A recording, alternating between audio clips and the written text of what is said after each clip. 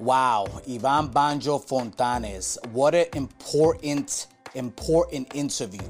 It came off the heels of the George Floyd That's why in the beginning of the episode, you see some of the footage that I actually took of protests in my neighborhood that were going on during that time.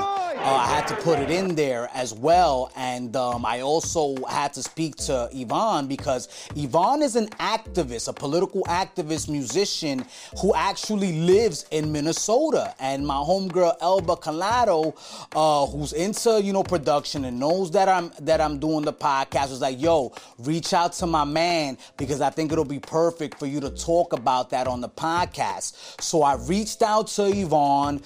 He was more than willing to let us to get on the podcast and let us know what he was witnessing, and he was there firsthand. This isn't, conspiracy theories. This isn't like, oh, I don't like CNN, they're biased. I don't like Fox, they're biased. I don't like NBC, they're biased. No, this is Angel of Words Entertainment YouTube channel. We got this guy on the channel that had his boots on the ground, that was there throughout the whole civil unrest and knew what he was talking about and knew what he was seeing, and is a political activist. So he was going to give me the real deal on what was going on. So we spoke about the music that they were playing while the protest was going on. He's the one.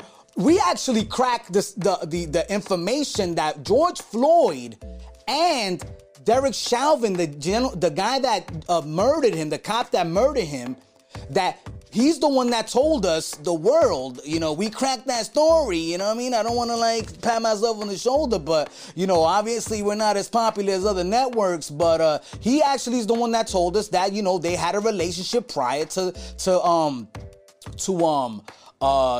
this happening, and this murder may have taken place because there was some envy going on there. So we speak on that. And then we also move into Puerto Rican politics because this man is a master at Puerto Rican politics. Even though he says that he's not a politician on the podcast, but he knows a lot about what goes on over there.